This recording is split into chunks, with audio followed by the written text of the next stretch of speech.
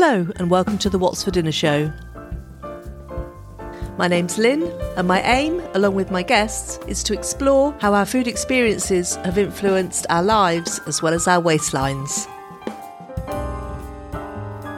I'm also joined on the show by Michael O'Halloran for our regular feature, The Nugget of Knowledge, where we focus on a particular food topic. It could be a deep dive into a particular item of food, a trawl through the latest food news, or a discussion about a food trend. There's 9,500-year-old chickpea remains have been found in the Middle East. Remains of chickpeas? Yeah, I guess probably in a jar or something like that. Found huddled together in a jar. Yeah, maybe. Wow. So they've been around a long time. Yeah, I don't suppose they were, excavating burial grounds for the chickpeas, were they? But as you say, there's probably evidence to suggest that they were, a part of the society at that point. Yeah. Yeah, I'm not sure they're a member of the society, but people used to eat them. I don't know how much. I don't suppose how active they would have been in the local debates that were going on. Yeah. Running the council, such like. And as well as discussing the delights of the humble chickpea, this episode, Michael and I are also taste testing some yummy chickpea snacks. So hang around till the end and you can hear what we think of them. My guest for this episode is an ex-Metropolitan Police officer who spent much of her career investigating child exploitation crime and working to improve the safety of young people in our communities. She retired a few years ago, but was quickly enticed back into employment by an opportunity to live and work in the Falkland Islands. Yes, you heard me correctly, the Falkland Islands, where she would work with the local police and community to review and improve child safeguarding procedures. She's living there now and is joining me direct from her home in Stanley. Helen Taylor, welcome to the What's for Dinner show. Hello. After 3 years of living in the Falkland Islands, what is it you miss most about the UK? I think I miss driving faster than 40 miles an hour, which is the highest speed limit here. So I like driving, but I miss driving properly. I like it down here that there's not crowds, the people. Yeah, it's nice and quiet here. Yeah, I miss, not fighting for a parking space because you can park very easily here. I miss the sunshine though, and sitting outside eating. You can't really do that here very much. It's a bit too windy. So what's the population of the Falkland Islands? It fluctuates massively because you get a lot of contract workers coming down.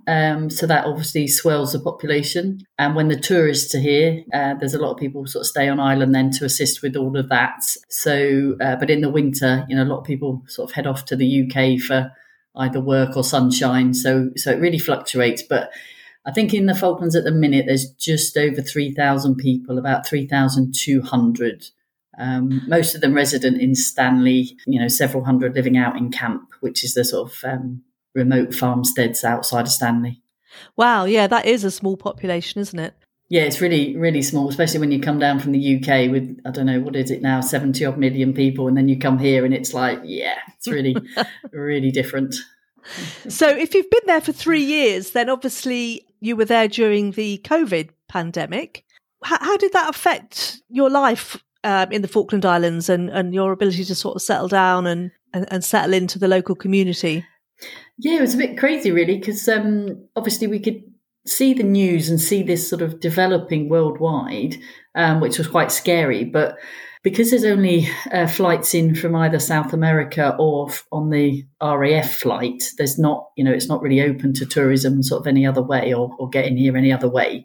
We were quite cut off. So we managed to keep it out of the community. If anybody came down from the UK, they had to go into quarantine. And obviously being a police officer, we had to kind of police that and just make sure people weren't breaking the quarantine rules. And then when it kind of got to its height, they did sort of have a bit of a lockdown. But the good thing is here, where they let people exercise, and because there's so few people and so much space, so, people you could still go about your business and not really sort of bump into anybody or sort of cause any problems. So, they work really hard here, the medical sort of department, to keep COVID out. But yeah, it was a bit of an odd experience. Yeah, social distancing wasn't really an issue then. Everyone is fairly distanced most of the time anyway. Well, kind of over a couple of days, they did suddenly, everywhere had to have screens up, and, there was all signs up saying 2 meter distance and that. And it was really alien, I think, for the population here, because everyone is so friendly and, everybody does know one another, and the crime rate's really low. So you don't have like the screens in the bank and the supermarket and, the sort of police station that they didn't really have all of that in place. So it was kind of really, a bit alien to suddenly have all these screens and distancing. And it was, a little bit crazy, really. So did you experience any sort of shortages of, food or provisions during that time? Yeah, because they have a flight, which is called the LATAM flight, which comes in from South America, mainly Chile. That brings in sort of fresh fruit and vegetables.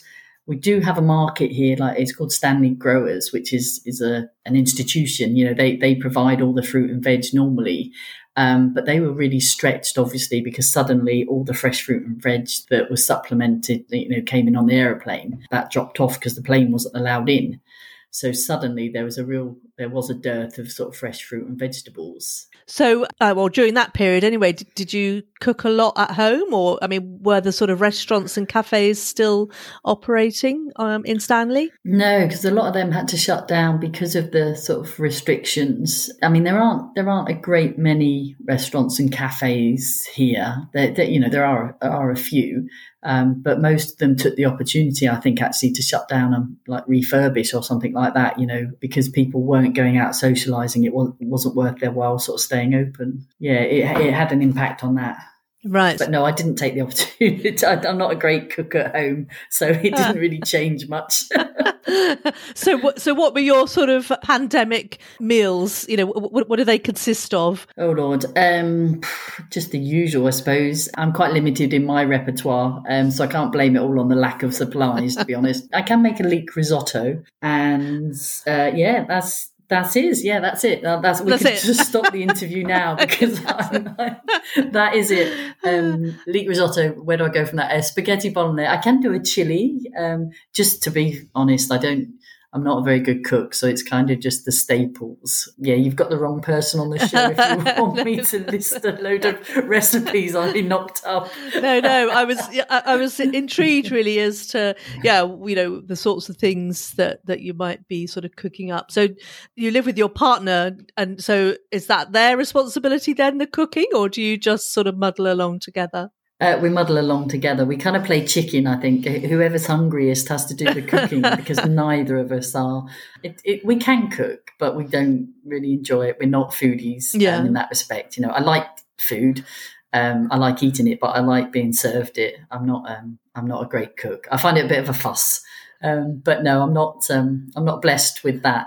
Being able to throw everything in a pan and something come out, My house looks like it's been burgled. If I have to do any cooking, there's bits everywhere, and every pan is out the cupboard. And no, we both sort of look at one another and sort of hope that the other one comes up with some inspiration for for the night's dinner. So now we have to eat, otherwise we might die. As promised, I'm going to give a shout out, a big hello to a few people who shared my podcast or my social media posts. So hello to Maggie Woodbridge, to Sophie Lazelle, and also to my previous guests, Michelle Beck and Becky Wright, for continuing to support the podcast. So I was going to ask you whether you use cookbooks or cooking shows to sort of give you any inspiration. Do any of those sorts of things help you along the way? No, to be honest, I've got some nice cookbooks, but purely because they look nice in my kitchen, for no other reason. They some of them are well thumbed, but only on certain recipes. You can sort of like hold the spine and the book will open at, sort of certain recipes that are just staples. And the only cooking show I ever watch is the Great British Bake Off, and that's purely because we have a wonderful sweepstake here where everyone draws a name out.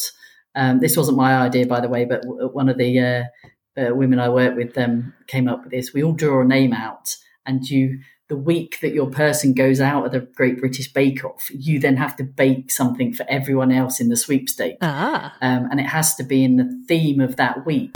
So you just hope that you go out in like biscuit week or bread week, and not something like Japanese week or so the showstopper the week. Showstopper week, I know, or something made out of jelly or something. Yeah. Oh my goodness. Well, that's an excellent idea. Yeah. Excellent idea. So, which ones have you had to deliver on? I did. The last one was I know I went out on bread week and I made sweetbread. I made sticky fingered, iced buns. Oh yeah, lovely. Yeah. Well, they're supposed to be lovely, aren't they? But everyone's still alive who had one, so that's a win for me. Yeah. But, and I can't remember what the first year was. I put it out of my memory. Yeah, that's right. Traumatic. Yeah, maybe everybody else has as well, hey, Helen?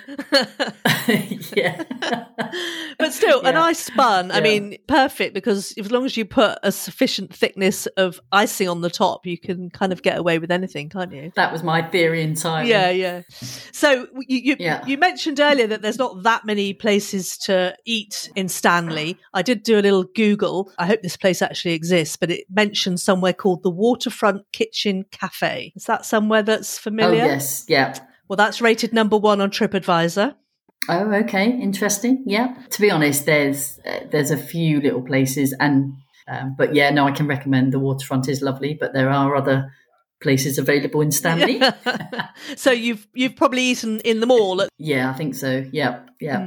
So any particular memorable meals? I must admit that the Waterfront does a marvellous New York strip steak where you get steak and randomly on an egg on it, but it works for me. So that's that's really lovely. And I have to mention the Malvina Hotel that does I'm not a great fish eater, but they do Patagonian toothfish sort of fillets, and I had a nice meal there once at the Malvina. So that's the sort of the name of the hotel. So that's right. That was nice. And I got to put it out there that the Stanley Arms does the best pizza in the world. In the world, put it out there. Right, good, best pizza in the world.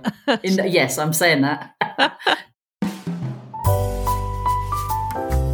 Coming up, Helen and I recall domestic science lessons and ponder the challenges of healthy eating when working shifts. If you're enjoying the What's for Dinner show, remember to also check out my previous episodes, such as the one where I talked to Instagrammer Maddie Dampier. What's kind of funny, and I bet if my mum is listening to the podcast, she'd be giggling right now, is that when I was younger, I would only eat baked beans, and the fact that if you have a look on Melon's meals, there's so much vegetables, exotic ingredients, like so much colour, and the fact that all came from a little girl that would only eat baked beans is quite something, really. So am I right in thinking that you're returning to the UK this coming autumn? Yes, not long now, and I shall be heading back to the UK. Yeah. Okay, so in terms of food, then, what will be the first thing you reach for on the supermarket shelves that you've missed out on? I think probably an avocado. You play a bit of a lottery here with the avocados. It's a bit hit and miss. Just to get a fresh one of those would be very nice. Stanley growers here do a wonderful job, really. Keeping everyone topped up with fruit and veg through the year in some really trying conditions, weather conditions. It's amazing. But I think the thing I miss most is, good old Devon pasty. Devon pasty or a Cornish pasty?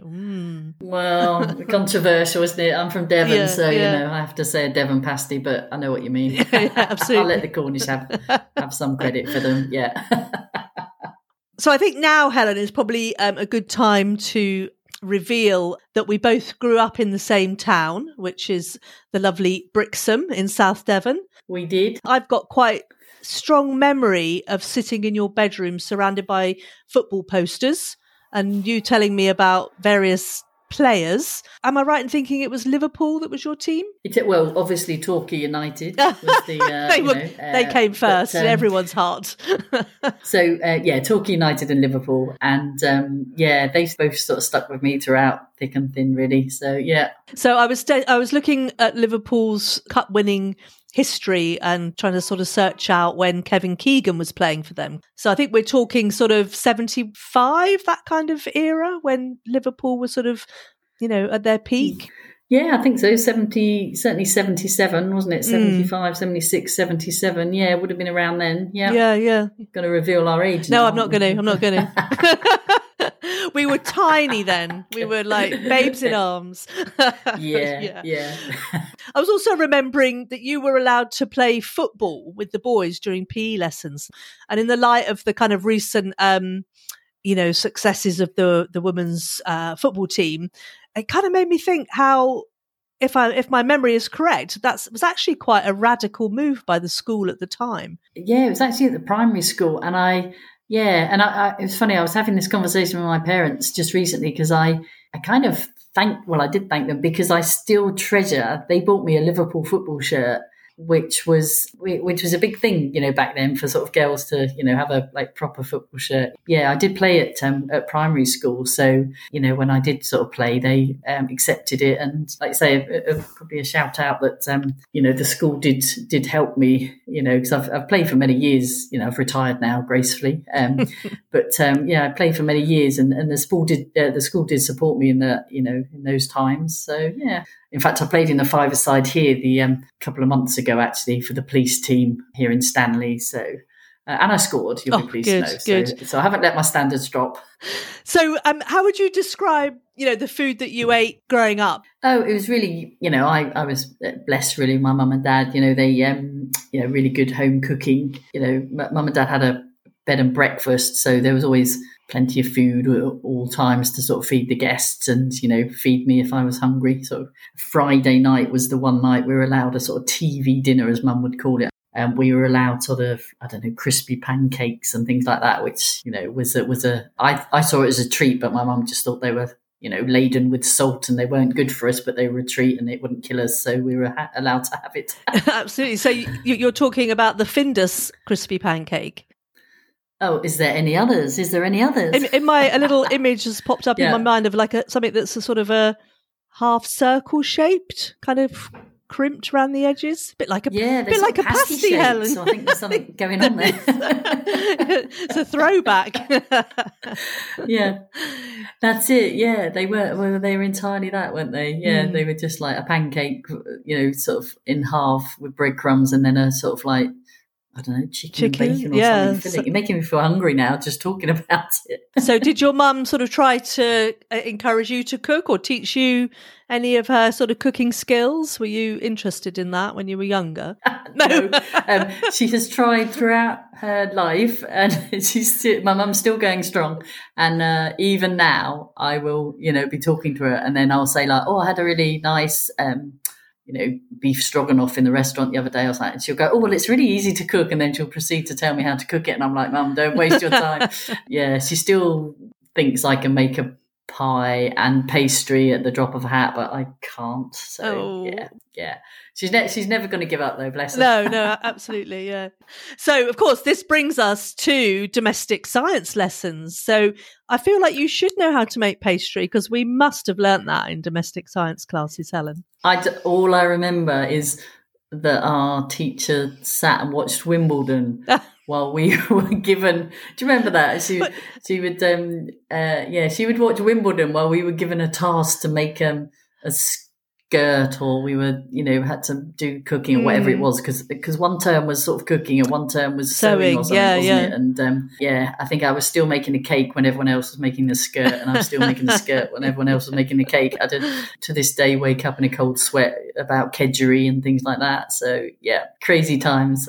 I know I was mortified when I didn't pass my domestic science O-level, which was very annoying. Oh, did you not?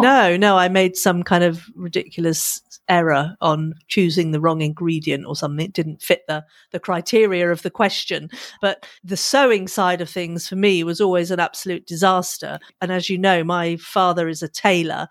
So I was always quite a big disappointment in that regard. although he did get so annoyed with me all the time that he would just sew the skirt for me. So I probably had top marks in the sewing side of things, but none of it was me. Is there an admission there then? Yeah. Is there an admission there then that none of that? And I always used to think after all these years that you were a genius at making things. No.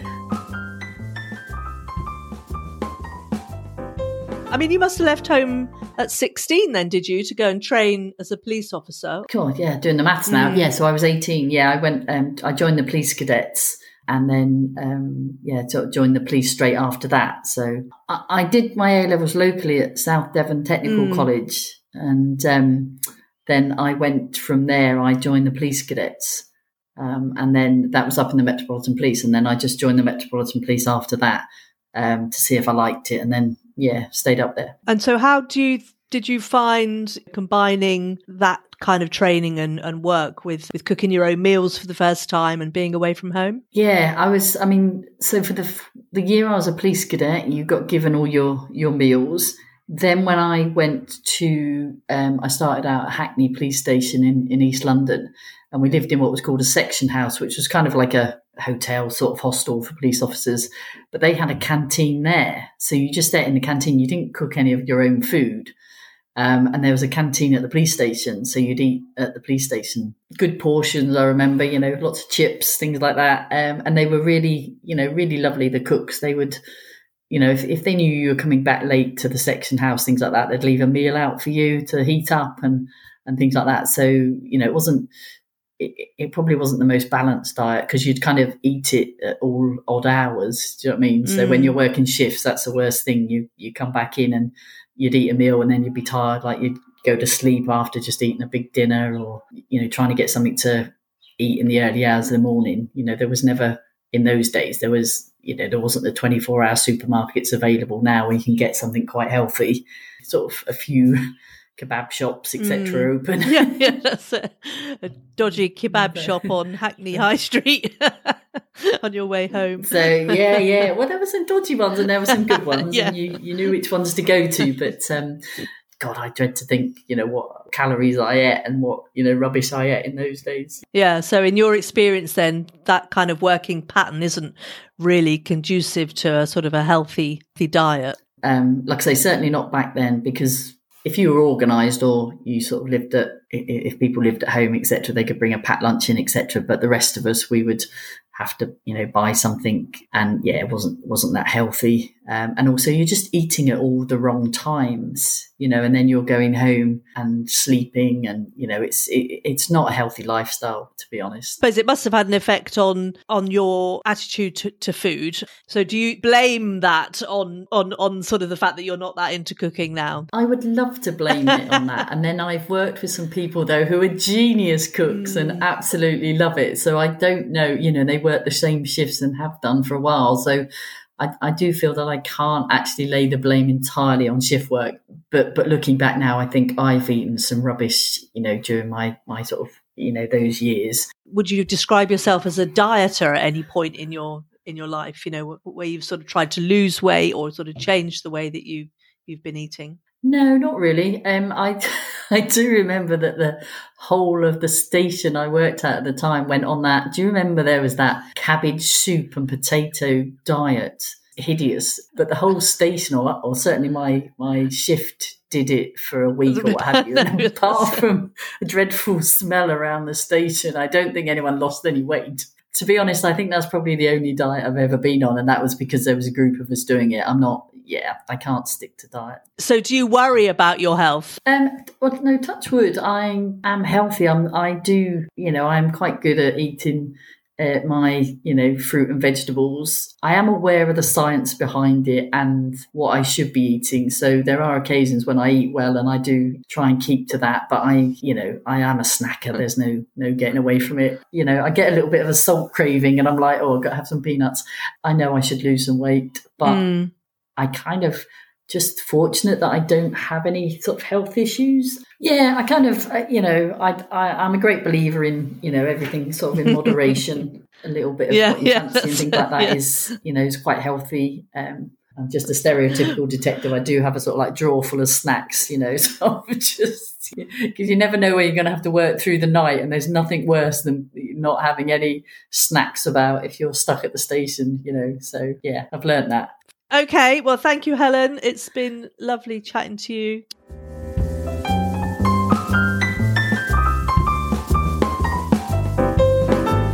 Now it's time for Nugget of Knowledge. I'm joined by my co-host, Michael O'Halloran, partner in crime, so to speak. And for this episode, our topic is...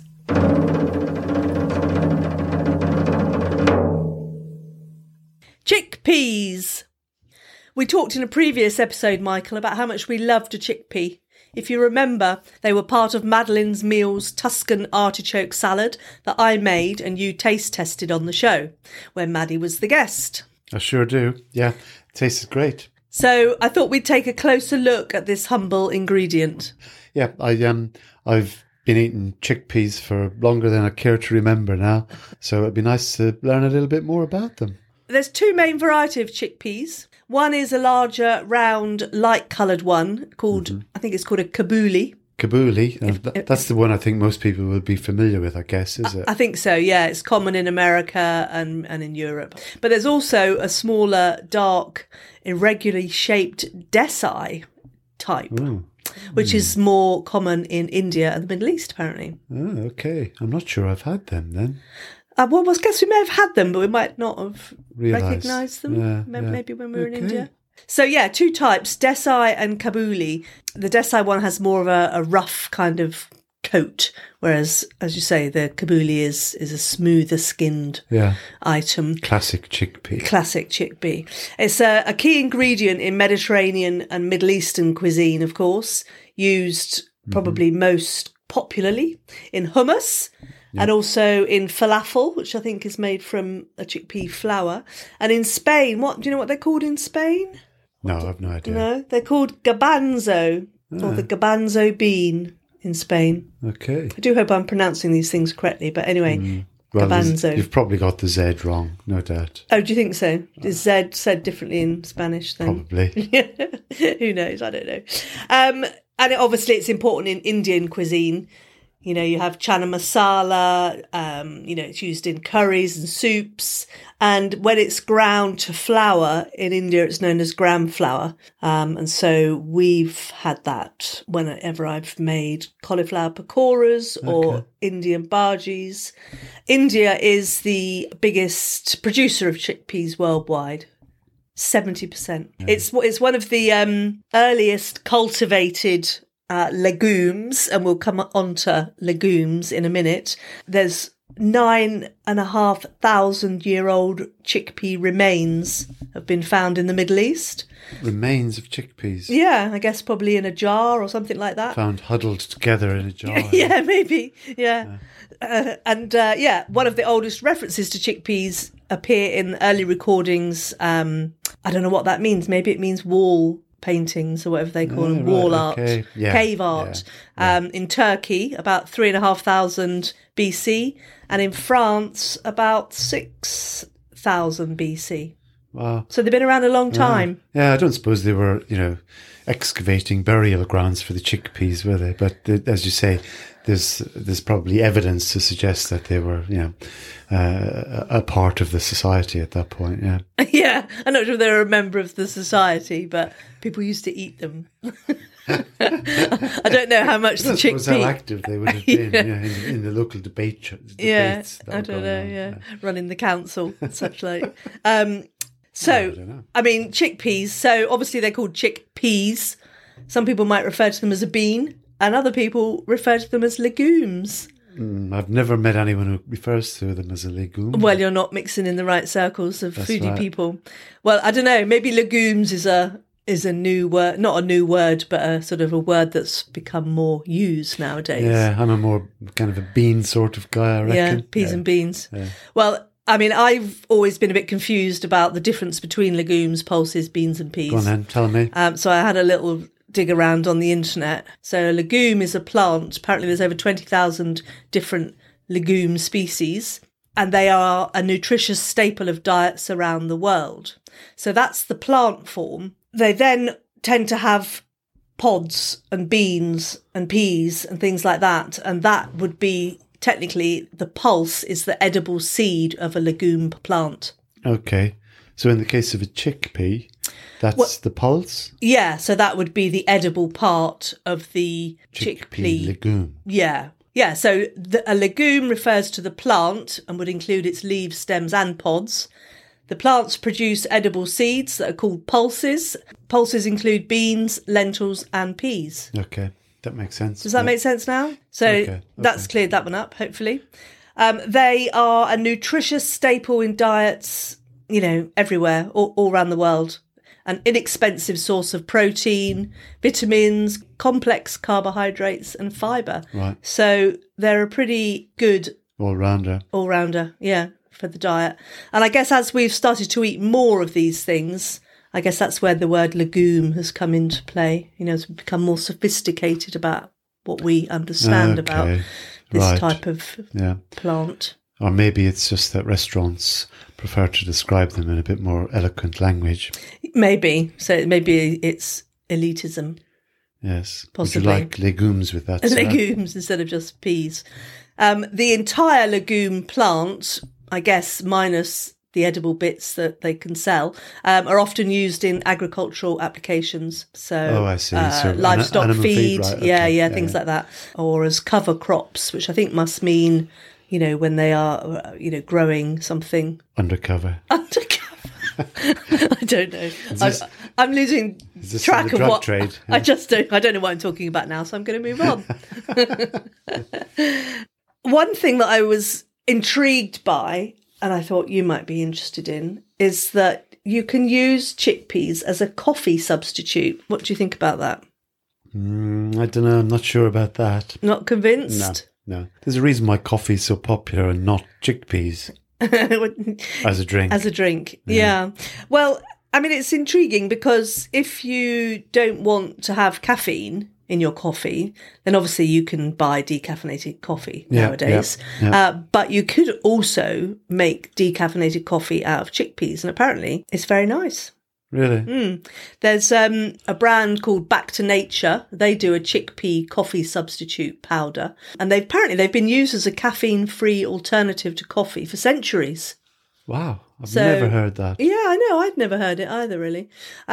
Generally, I think it's when a country or a community fall on hard times and they can't afford or can't find coffee. Chickpea coffee is cut into coffee to make it go further. There's a theme emerging here. There is a bit, isn't there? The chickpea is cut into the coffee. Yeah. It acts as a cover. Well, coffee is a drug, so, I'm using the right terminology, I think. Yeah. And if they can't get hold of coffee at all, then it's a substance that can, scratch the itch of wanting to have a cup of coffee. Right, okay, but never quite, Yeah, probably like having any decaf, I imagine. I don't know, I've never had decaf, and I've only recently got into coffee, so I'm not a good person to be talking about that. There's an article from a few years ago now, but in the Miami Times, May 2011, saying that one example of this happening is in Cuba. So the state produced coffee was cut with roasted chickpea beans, ground down into a sort of a powder to make it last longer and meet demand. Right. And then apparently in 2005, you could pretty much only get pure chickpea coffee.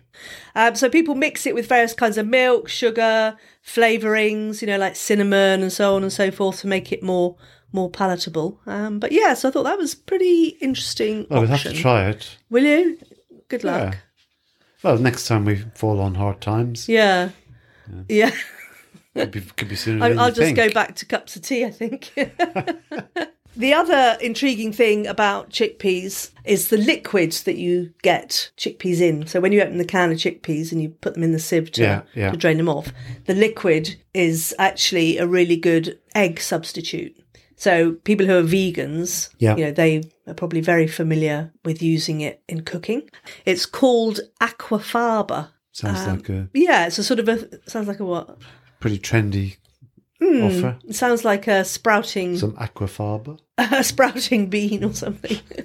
One of those future foods that we've discussed before. Yeah. But it's quite a thick liquid containing a mix of starch and just really trace amounts of protein. But it's got like a sort of binding and thickening property. Okay. Yeah, so you can use it instead of eggs in a cake, in cookies, and also in meringues and mayonnaise. So in the spirit of kind of not wanting to waste food, then it might be worth holding on to it and making a meringue, although I'm rubbish at making meringues. So Yeah, so we'd find it probably tucked away in the fridge 6 months later. yeah, probably with a bit of mould on the top. Yeah. So basically 1 tablespoon of aquafaba equals 1 egg yolk. 2 tablespoons equals 1 egg white.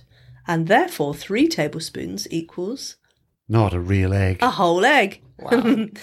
the Vegan Society website also flags up chocolate mousse and ice cream as other things you could do with aquafaba.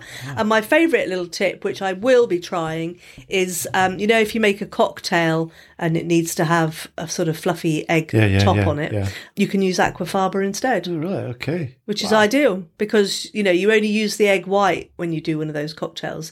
And then you're left with the egg yolk. Yeah. It's a waste, really. It's can be a waste. Yeah. Wow, aquafaba, it'll change your life. It will. Yeah, definitely. Shall we run through the nutritional benefits just quickly again? Go on then. So, excellent source of carbohydrate, protein, fibre, B vitamins and minerals. They have a very low glycemic index, which means that they are very useful for people who are diabetic. They prevent sudden surges in blood sugar level and insulin levels. So help control blood sugar.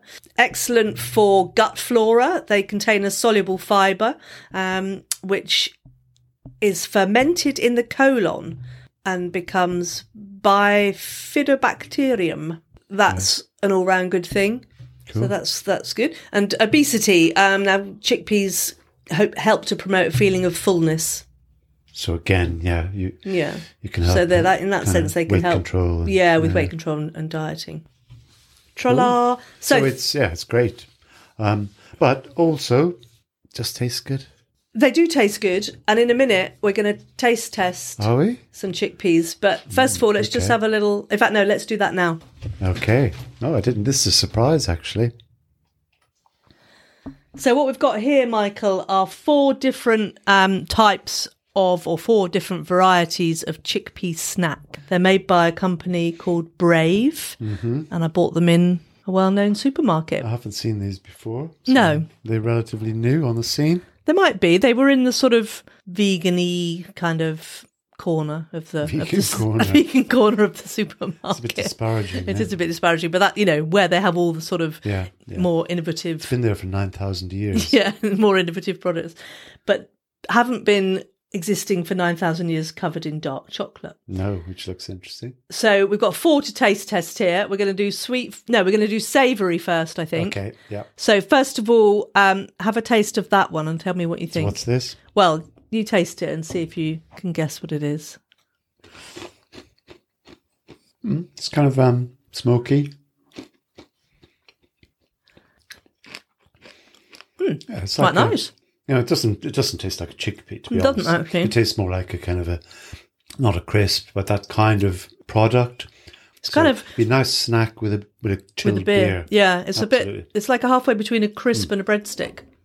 Yeah. So I can see myself. Yeah, give them back. No. I can see myself tucking into them with a nice put them down. Beer. You've got 3 different hot weather. 3 different flavours to try. So that one is smoky barbecue. 132 calories per portion. What's a portion? Well, it's probably not enough, I'd imagine. 30 grams, I suspect, although I can't read it upside down on the packet. Right, okay. 7 grams of protein, 5 grams of fibre. So, yeah, pretty tasty. Try the next one. What's the taste like? Yeah, that's your classic kind of salted crisp, is it? Yeah, they're just a plain sea salt. I think I prefer the barbecue. Both, actually. I do like both. I think they would work a treat as a bar snack. Out of those 2, I prefer the smoky barbecue. That'd be mine. Right. I could go with either. You go with either. Okay, so that's the savoury. What about the sweet ones? Okay. So try that one. So this is obviously chocolate. No? Yeah, I don't feel as if I'm being very helpful because it's a chocolate covered chickpea, and I could. You could eat those. I could eat those as well. Well, this is all good. Let me try. It's nice and crunchy, actually. Yeah. They're crunchier than the savoury alternative, I would say. They're good, though. Quite nice. They are good. You can also have those on ice cream. Yeah, that'd be nice, actually. There's like a topping. Yeah, we've got some ice cream. We have. See, Yeah. now I could eat those. They're lovely. Yeah. And weirdly, they've got less calories than the other two. Really? Not a lot. 129 calories per portion. Whereas the other two are 132 and 136. Okay. Yeah, you wouldn't think that, would you? And it's dark chocolate, of course, and we all know dark chocolate's good for you. Well, that's what they say. Okay, what about this one? This is the last one. What have we got here? So Again, there's a chocolatey one. Yeah, 2 different colours, so try one of each. That feels like more of a milk chocolate than a white chocolate, You think? which is again a bit sweeter.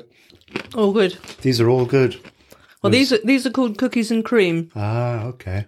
and one is They white chocolate. are really good snack food. They are good snack foods. And let's face it, they're probably not healthy, but they're less bad for you than a bag of crisps, perhaps. Yeah, I guess so. I think they'd be more filling than a bag of crisps. Yeah. The only downside, they weren't cheap.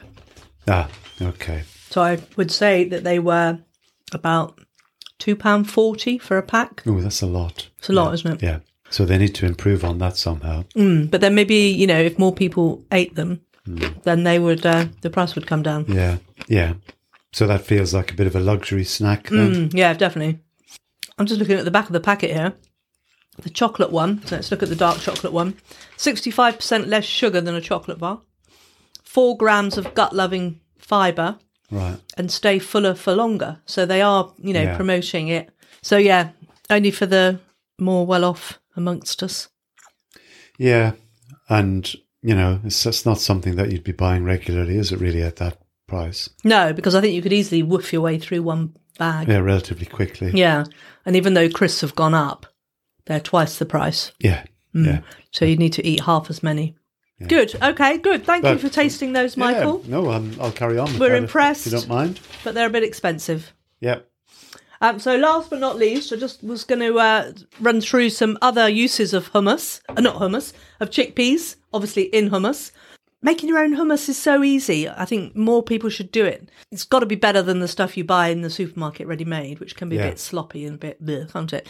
And I also like Jamie Oliver's smashed chickpeas recipe, which doesn't need tahini. And I've also tried making Otto Lengi's hummus from a book that he has called The Test Kitchen, which was a bit of a faff, although probably worth it. He wants you to remove the thin skin that surrounds the chickpea. I bet that's a good job. Yeah, but it does give you a much smoother hummus. So it did taste lovely, but yeah, a bit of a faff. You had to sort of tip the chickpeas onto a dry tea towel and then put another tea towel on top and kind of rub them together. And then the skins kind of fall off. But obviously you've got to pick them all off, really. Right, yeah. That's you've got to have a lot of time on your hands for that. Yeah, and be a perfectionist. So other things we've had chickpeas with, chicken and chickpea tagine, falafels we've mentioned, chana dal we've mentioned, cauliflower and chickpea curry we've had before. The Italians use chickpeas in pasta dishes. So the Italian word for chickpea is ceci. Ceci, thank you. And I did find in one of my cookbooks a very interesting dish that involves ordinary, boiled pasta, so dried pasta cooked, and then combined with dry pasta that's been fried in olive oil. And then it's combined with a tomato sauce that uses aquafaba liquid and then has chickpeas on top. Wow. So my recommendation to the world in general is embrace the chickpea. Yeah. And my new word of the day is, guess. Aquafaba. Not embrace the future. And ceci. Ceci. Arrivederci. My little ceci. Okay. Thank you, Michael. Bye. Bye. Thanks for listening. Before I go, just a little reminder that if you enjoyed the show, please tell your friends. You can share an episode from your podcast player or from my website, or you can easily share one of my social media posts on Instagram or Facebook. If you're kind enough to share an episode, I'll give you a personal shout out on the show to say thank you. What more could you ask for? Thanks in advance for helping me spread the word about my podcast. Bye. Thank you to Rick Simmons from the Content Podcast for his help and advice, and thank you to Pixel Bay for the music.